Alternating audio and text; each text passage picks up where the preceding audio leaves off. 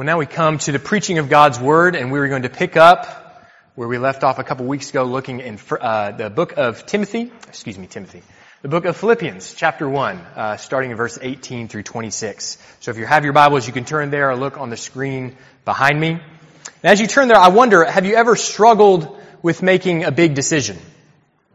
Maybe you've been confident in the outcome that you want, but you don't exactly know how that's going to come to pass. And so there's different strategies for making decisions. Maybe you've done a pros and cons list before. There's a lot of things to consider. There's a lot of uncertainty. So you write on one side of the paper all the considerations, why a positive aspect of one consideration. On the other side, you write the cons, why this may be a bad idea, something you want to avoid, something that's not ideal for you. You may do this for a variety of situations. Thinking about being an adult, there's lots of these kind of decisions you have to make. Maybe it's the purchase of a car. You know your family needs a car, so how are you going to make this decision? Are you going to get a smaller vehicle or a larger vehicle? Are you going to get something that is maybe the color's important to you, or the gas mileage is important to you? Probably the price, or if it's a used car, the mileage that's on the car is important. Perhaps buying a house, you may consider the pros and cons of different choices that you have. Maybe something that's close to the city center is important to you. Or maybe you want new construction that's a little bit further out. Maybe how many bedrooms it has, or whether it has a garage or a garden. All these things you may take into account. Maybe if you're a student or youth, you think about the future for yourself. Where you might go to university. What you want your career to be. There's a lot of uncertainty, a lot of decisions to be made. Where do you want to go to school? Close to home, or do you want to be far from family? Are you going to study a particular subject that will lead to a certain career, like a doctor or a nurse, or would you rather be a teacher or an engineer? There's a lot of uncertainty in the decisions that we face on a daily basis. And so that's what we see in our passage today, this uncertainty that Paul faces with when he's faced with this big decision. But it's not a decision about what house he's going to buy or his future at university. It's something much more important. It's his future regarding his life and death. Because we see, as Paul writes this letter, he's sitting under house arrest. It remains certain, there's a certainty that he knows as to his continued purpose, that God may be honored in his life. But he also is faced with great uncertainty because he doesn't know what's going to happen to him. He's awaiting trial in Rome. What is the outcome of that trial going to be? Is he going to be found innocent and released and receive his freedom? Is he going to be convicted and sentenced to death? What's going to happen to the church while he's in prison? What happens to the church and the spread of the gospel if he is killed for his faith? And so we see in this passage today this struggle that he has between what is certain and what is uncertain. But even though there is uncertainty in his life, we see that there is great confidence that whatever happens in his life, that whatever happens in life and in death, he is certain of this, that he will receive Christ's joy and that Christ will receive the glory. And so that's what we're going to look at today as we turn to our passage in Philippians chapter 1, picking up on verse 18, the second part of verse 18. Follow along as I read. Yes, and I will rejoice, for I know that through your prayers and the help of the Spirit of Jesus Christ, this will turn out for my deliverance, as it is my eager expectation and hope that I will not be at all ashamed, but that with full courage, now as always, Christ will be honored in my body, whether by life or by death. For to me to live is Christ, and to die is gain. If I am to live in the flesh, that means fruitful labor for me. Yet which I should choose, I cannot tell. I am hard pressed between the two. My desire is to depart and be with Christ, for that is far better. But to remain in the flesh is more necessary on your account.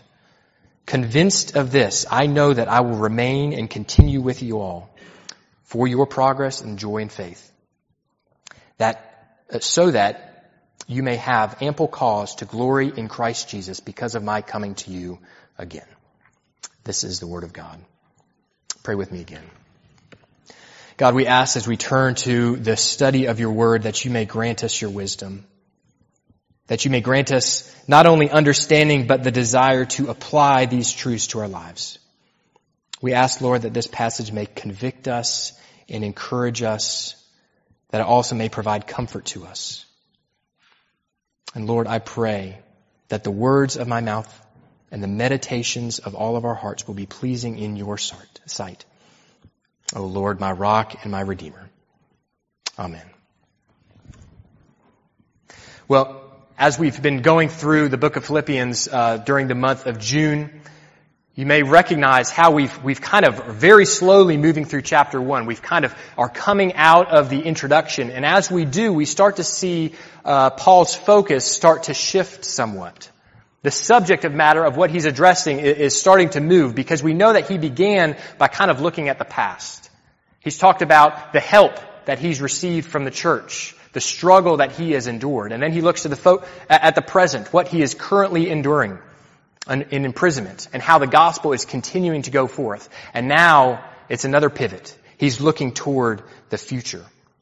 And so as we previously discussed, the church at Philippi, they had great affection for Paul. They were the first church to provide financial support to him in his ministry. They had every desire to know how he is doing. They're eager to get this letter from him, to know his condition, the progress of the gospel. And so with that, we know that there was great uncertainty as to what was going to happen to Paul. What was the outcome of his trial going to be? Was he going to live? Was he going to die? What was going to happen to the spread of the gospel either way? And so we see here in this passage that Paul is really trying to address a lot of their concerns. And he does so not by merely focusing on his current circumstances, but he focuses again on the advancement of the gospel. He focuses on both a certainty that he has in that, but also is vulnerable enough to express the uncertainty that he has with how that is going to come to pass.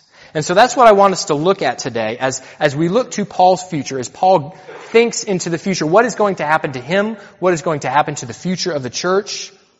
I want us to look at the certainty that Paul has in the result.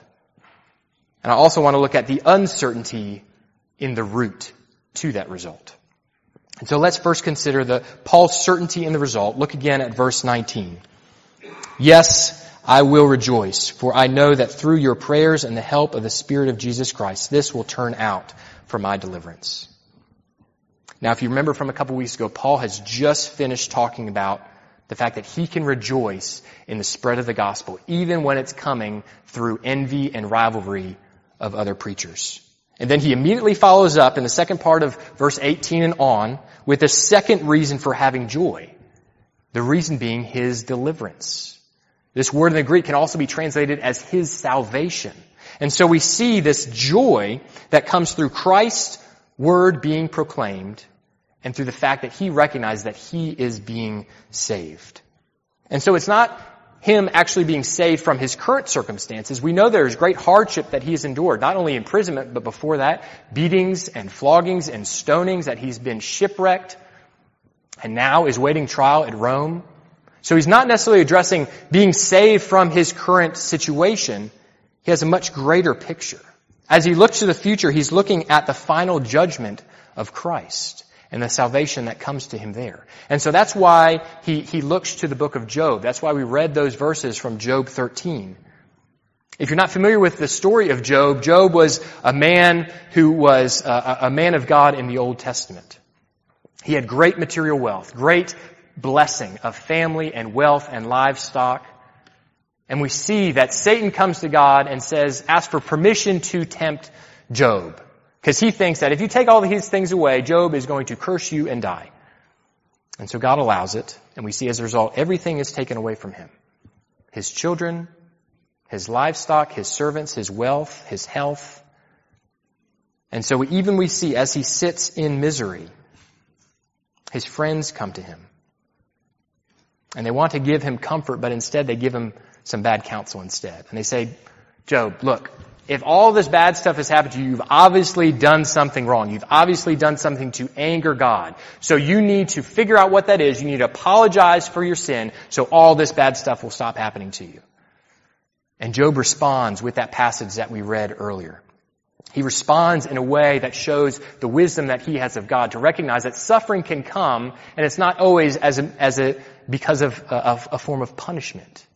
It can be a part of God's sovereign plan, that his hope in God is not shaken regardless of what his circumstances are. And so he says, as we read in verse 15, though he slay me, yet I will hope in him. I will surely defend my ways to his face. Indeed, this will turn out for my deliverance, for no godless person would dare come before me. And so this is the exact phrase that Paul uses here when he says, this will turn out for my deliverance. Paul recognizes that his suffering, just like Job's, was not meaningless. It was not a result of his own sin. It wasn't punishment for that sin. It was a part of God's plan in producing fruit in his life. And so as a result, Paul is eager, just like Job was, to go before Christ on that final judgment day, when he will give account before God, when he is certain that he will be vindicated, regardless of what happens in his current life, regardless of the trial that he will face in Rome. And so we see when Paul is talking about salvation, the subject has come up several times already in just these first few verses of chapter 1. And we see when he talks about salvation, it's just not a one-time act of Christ in the past on our behalf. It's salvation that is ongoing in process. And so when we looked at verse 6 a few weeks ago, it says that he who began a good work in you will be faithful to bring it to completion at the day of Jesus Christ. And so what does that mean that our salvation is ongoing in nature? Yes, as saints, we presently possess salvation. But the full enjoyment of that salvation lies in the future. And so that's why Paul can say in Romans 13:11, he says, salvation is nearer now than when we first believed. It's something that we look forward to, the consummation of that salvation, when we experience the full enjoyment of Christ. And so how does Paul say then in this passage that deliverance, that salvation will occur? He says, through your prayers and the help of the Holy Spirit. Now we may think this seems weird. If we're praying for salvation, we may think, well, I have to pray myself for my own salvation, for my own help that comes from the Holy Spirit. But Paul says, no, he's not focusing on his own prayer. He's talking about the prayers that he desires from the church at Philippi. He's already voiced his prayers for the church at Philippi a few verses ago. And now he says, not only am I praying for you, but I need you to pray for me. And so through this, we see that our faith is not individualistic in nature.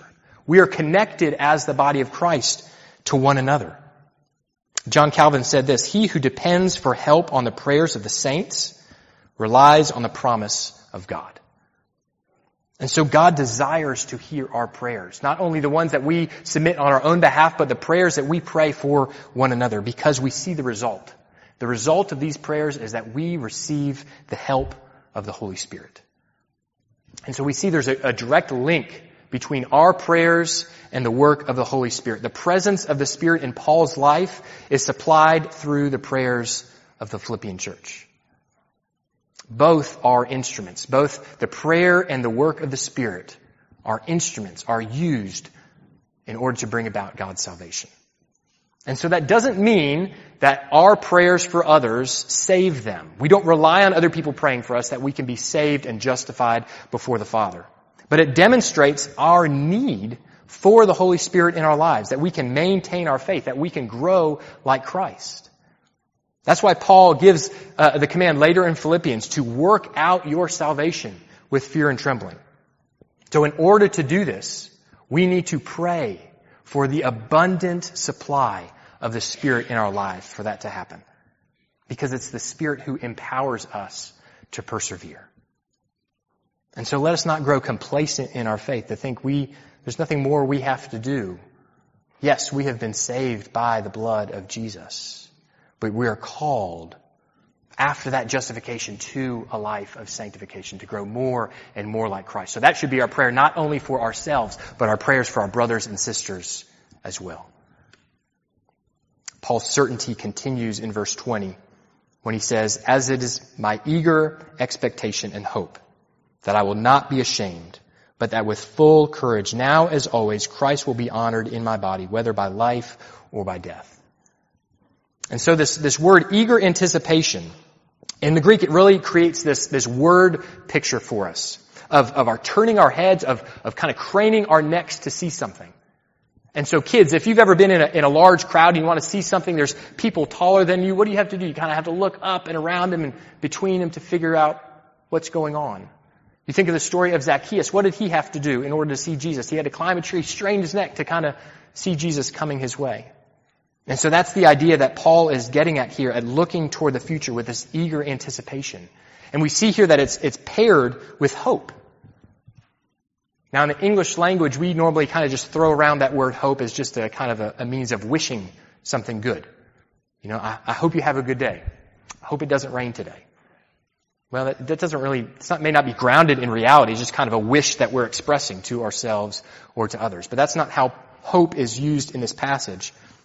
We see when Paul says hopes, he's looking forward with certainty, having this reasonable confidence that his hope will be fulfilled. And so when we pair together this eager anticipation and this hope, we understand the longing that Paul has, this desperate, unshakable expectation that Paul has in the future. And what's that expectation in? What's that longing for? It says that Christ will be honored in his body, whether by life or by death. And so that word honored, it means to be magnified. It means to be enlarged. That's what we sang about in Psalm 34, to magnify the Lord with me. Let us exalt his name together. And so when Paul is recognizing others are looking to him for leadership, others are looking for him for direction, he doesn't want them to just see him. He wants them to see Christ. Just like John the Baptist, when Christ was beginning his ministry, some of John the Baptist's disciples come to him and say, hey, what's going on here? I thought you were going to be the leader. And what does John the Baptist say in response? He must increase, and I must decrease. This is Paul's ultimate goal, that Christ will be honored, that Christ will be magnified in his body. In any way possible, in good times and in bad, in suffering and in sickness, in life and in death. In all ways, Paul wants Christ magnified in his body. And this is the result that he is certain of. This is the result that he strives for.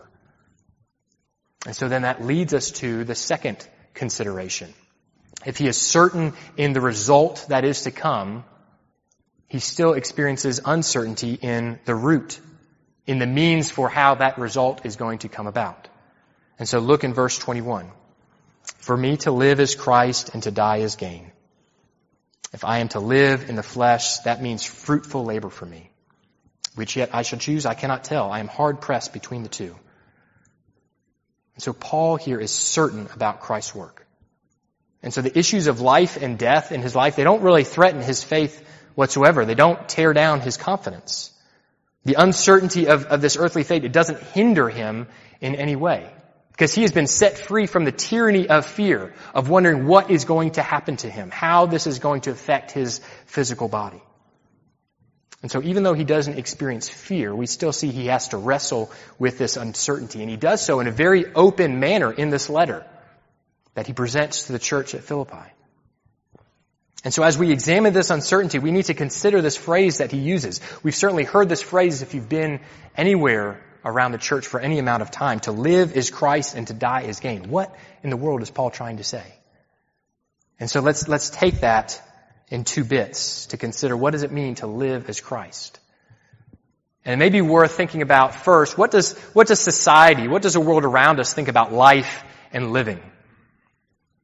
To the world, life is what people value most. It's what we desire to protect, desire to preserve above all else. And so no one wants to die young. Our desire for most people is to live till you are a ripe old age, and at some point be able to die in your sleep.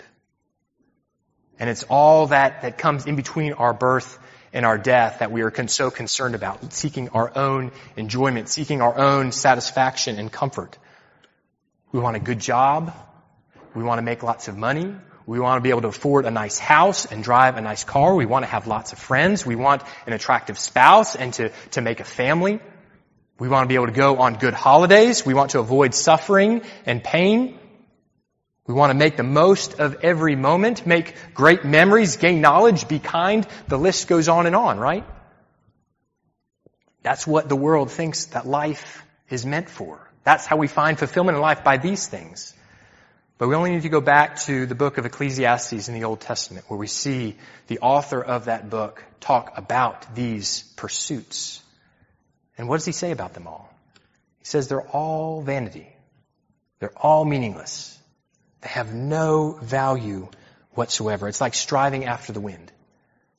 And so that's what Paul gets out here in Philippians as well. He speaks of the worthlessness of all these pursuits when compared to Christ. If we look ahead to Philippians 3:8, he says, I count everything as loss because of the surpassing worth of knowing Christ Jesus my Lord. For his sake I have suffered the loss of all things and count them as rubbish in order that I may gain Christ and be found in him.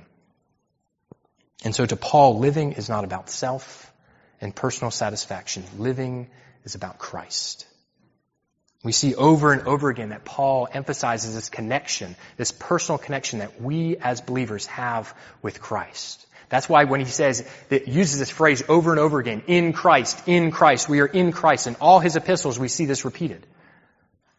We see it in various forms when he talks about we have fellowship with Christ, that we are hidden in Christ, that we are united with Christ, that we are crucified with him, raised with him, made alive with him. Over and over again, Paul repeats this. And so it's no different when he's talking in general terms about life as a whole. He boils it down for us. He doesn't even use a preposition here. There's actually no verb in the Greek. If you read it, it just says to live Christ. Our entire life means Christ. And so therefore, knowing Christ is our highest goal. Gaining him is worth the loss of all else.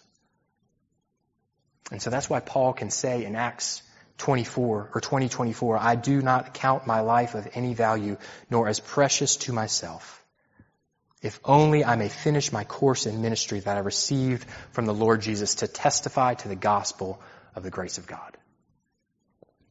And so listen to these words of the Scottish theologian John Eadie, who summarizes Paul's thoughts like this.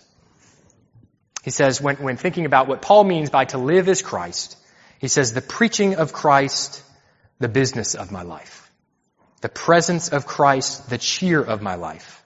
The image of Christ, the crown of my life. The Spirit of Christ, the life of my life. The love of Christ, the power of my life. The will of Christ, the law of my life. And the glory of Christ, the end of my life. Christ was the absorbing element of Paul's life. If he traveled, it was on Christ's errand. If he suffered, it was in Christ's service. When he spoke, his theme was Christ. When he wrote, Christ filled his letters. And so we have to ask, does that describe our lives? Is Christ the very essence of our lives?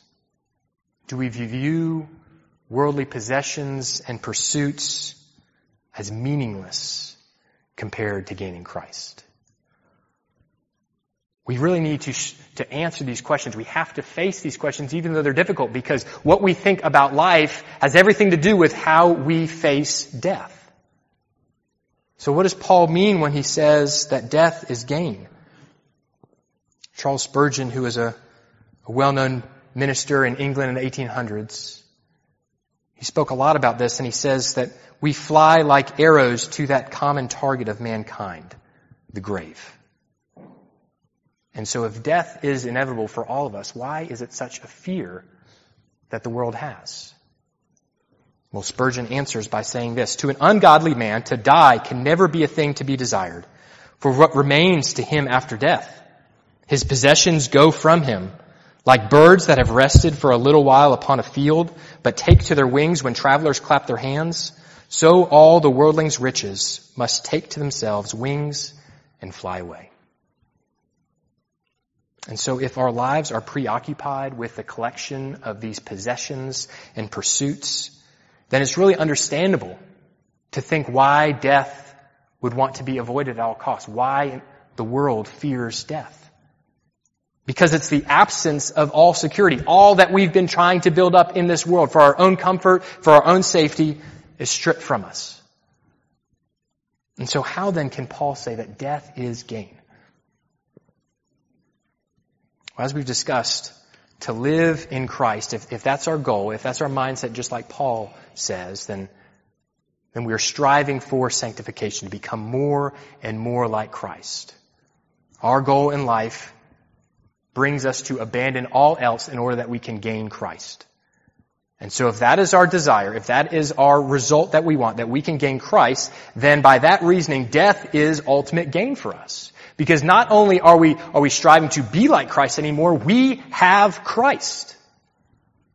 That's why Paul says in 2 Corinthians, to be absent from the body is to be present with the Lord. This is what Paul wants more than anything else. When he's stating his preferences between whether he lives and he dies, what does he say in verse 23? My desire is to depart and to be with Christ, for that is far better. If we go back to Spurgeon again, he says this. What a believer loses of comfort here is made up to him 1,000-fold by the joys of the hereafter.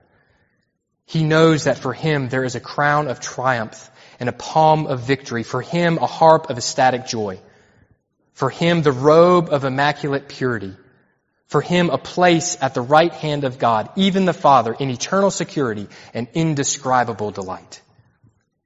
Therefore the Christian not only regards death as a necessity through which he hopes to be supported as a patient through a painful operation, but he looks for his departure as an heir looks forward to the day of his majority, as a bride anticipates her wedding day. And so is that our heart? Certainly at some point or another, we've all considered our own mortality. Maybe we've had some sort of close brush with death before. Maybe an accident or an illness. Maybe even just our emotions or a bad dream that we've had, that we recognize that death is imminent in our lives at some point in time. And so in that moment, is there fear? Or do we stand ready and eager even to gain the personal presence of the Lord? Does the thought of spending eternity with the one true living God give us that desire, as Paul says, to depart immediately and be with Him? And Paul's not saying this in such a way to be morbid, to think that he's going to take his life because he so wants to be with Christ. But he says this as a means of encouragement. For as believers, we have no fear in death because the result of death is Christ. But although Paul longs to be present with the Lord, we still see that he faces this internal struggle. He has to choose between life and death, and know that's not his choice to make. He's expressing, what is my preference here? What would I prefer? If he's only thinking about his own self-interest, like he said, he'd rather depart and be with Christ. But that's not his own consideration here, his only consideration. He's also considering the welfare of the church. So if we go back to verse 22, if I am to live in the flesh, that means fruitful labor for me. Yet which I shall choose, I cannot tell. I am hard pressed between the two. And so Paul here, he's being very vulnerable. He's giving this behind the scenes look into his own thought process. Much like we talked about at the beginning, making this list of pros and cons. This is what kind of Paul is doing as he's fleshing out his thoughts in this letter. And we may think, man, if I were to write a letter, I may be a little more certain about my own feelings before I write a letter to the church. But we see Paul is, like I said, being vulnerable here. He wants the church to learn from his struggle, from his own thought process. Because as we've talked about before, there's a theme that runs through Philippians. We know that theme of joy is there, but there's also this theme of unity. Unity that's needed within the church. And so Paul wants the saints of the church to follow his lead, to put their interests aside and consider the interests of others, to be able to love and serve others in such a way as Christ would. And so Paul is leading by example here. It's his desire ultimately to do what is best for the church.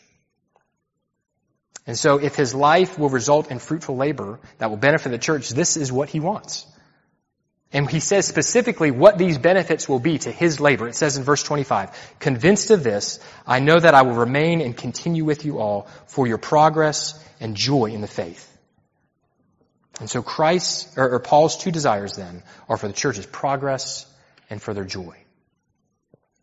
Again, Paul's making the point here that our faith is not some static thing. We don't come to salvation simply by praying a prayer and then going back to living just as our lives were before. Faith, true faith, is something that's dynamic. It's something that changes. We are compelled to grow in our faith with Christ.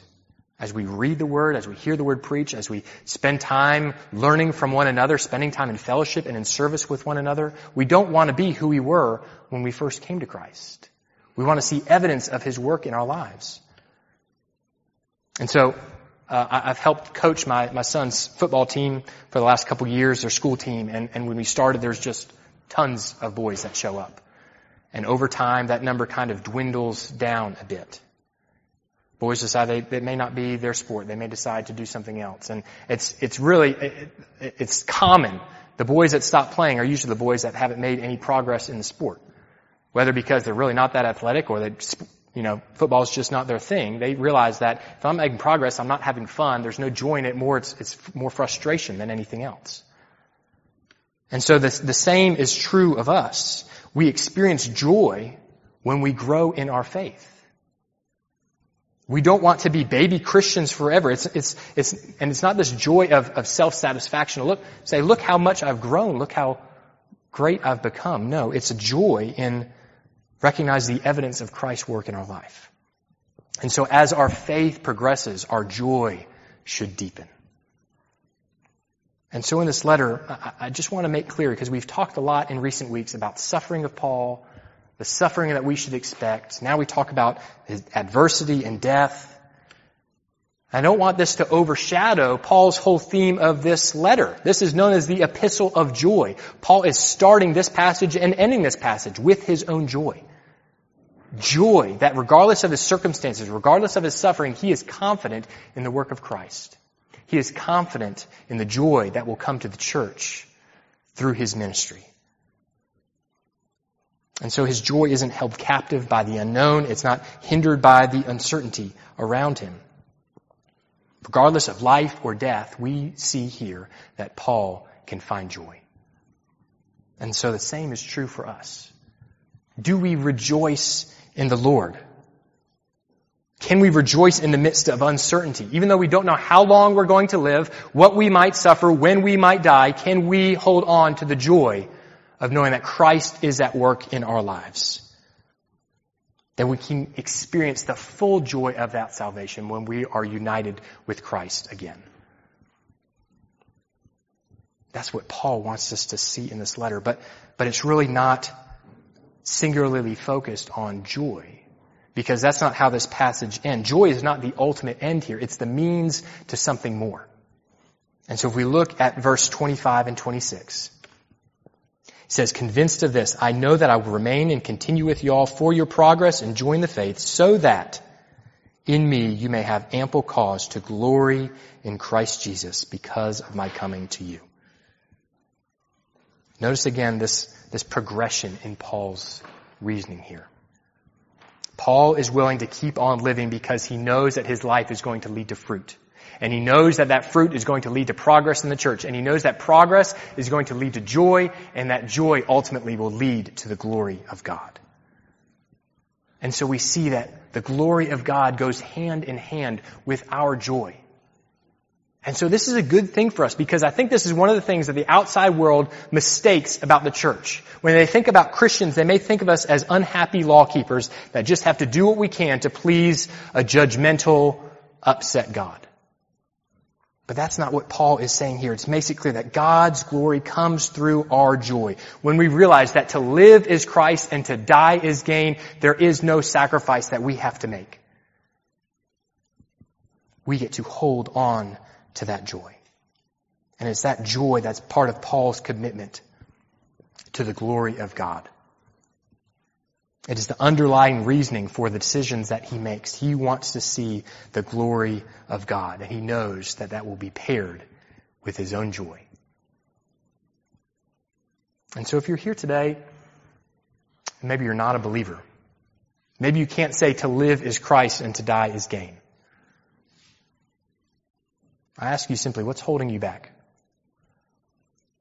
What is keeping you from Christ? Is it the things of this world?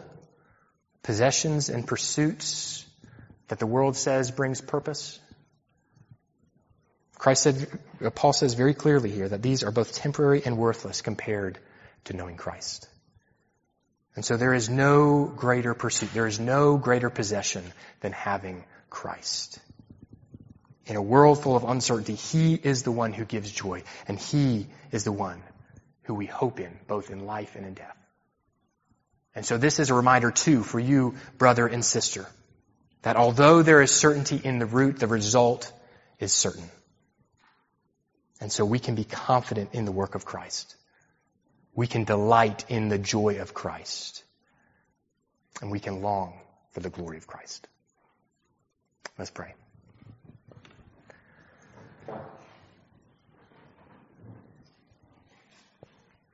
Oh God, how we long for your glory. Surrounded by uncertainty in our lives, it's so easy to take our vision away from you. To be concerned about our own welfare, could be scared of death. Oh God, but may we know that to live is Christ and to die is gain. May Christ be our ultimate desire. May your glory be our ultimate passion. May we experience your joy in honoring you with our bodies. We pray this in Jesus' name. Amen. Now will you stand with me for our final hymn, Christ our hope in life and death.